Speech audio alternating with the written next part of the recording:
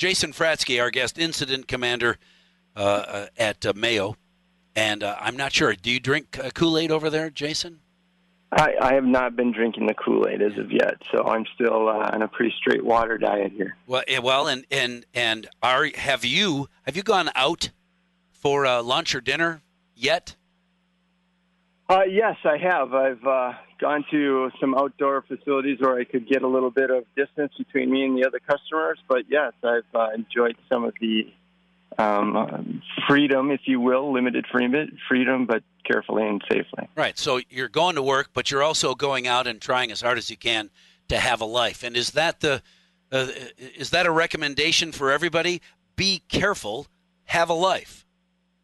Yeah, absolutely. I think everybody needs to understand, first and foremost, it's a personal decision on how you want to reintroduce yourself back into the community. That's your choice. But once you do, it's important that, as we've talked many weeks in the past, that we continue to need to follow that social distancing, be careful, in large groups, all of those things. But I certainly, we have to have some semblance of a normal existence, and so doing things out and about that you normally do, but do them safely, do them with the right precautions and the right protection, I think is very, very safe.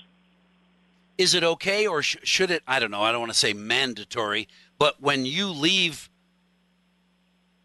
when you go into any place, work, well, I know work because you work at the hospital and that's mandatory, but when you go shopping or to dinner, lunch, whatever, when you're going into a facility, do you put on your mask before you go in, regardless of the rules? Yep, I do. I just make it a habit now. It actually sits in all of my cars, my mask over the rearview mirror, and I grab it before I go into wherever I'm going and wear it. Yeah.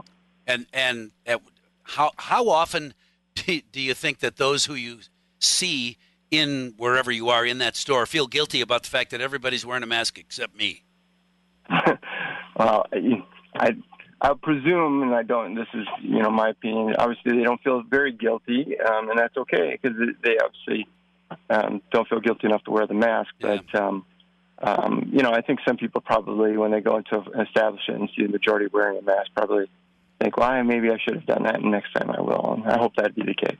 I know that I just want to lean on your expertise here as a final question. Do you think that since the cases are primarily young people, are they simply disregarding all safety procedures?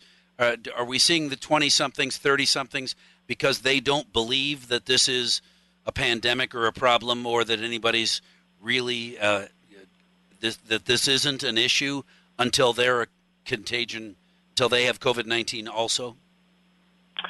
Yeah, that always cautious to put a broad brushstroke, because I know we've got lots of people in that age group that are doing exactly what we want them to do. But whether it's, that age group in general, whether it's speeding, whether it's doing other things, have a tendency to do things a little bit more freely, a little bit of feel that they're immune to certain things and, willing to take more risk. And that's probably some of the cases that occurred in our, obviously with many of the downtown establishments of being younger crowds and the beach and those kind of things.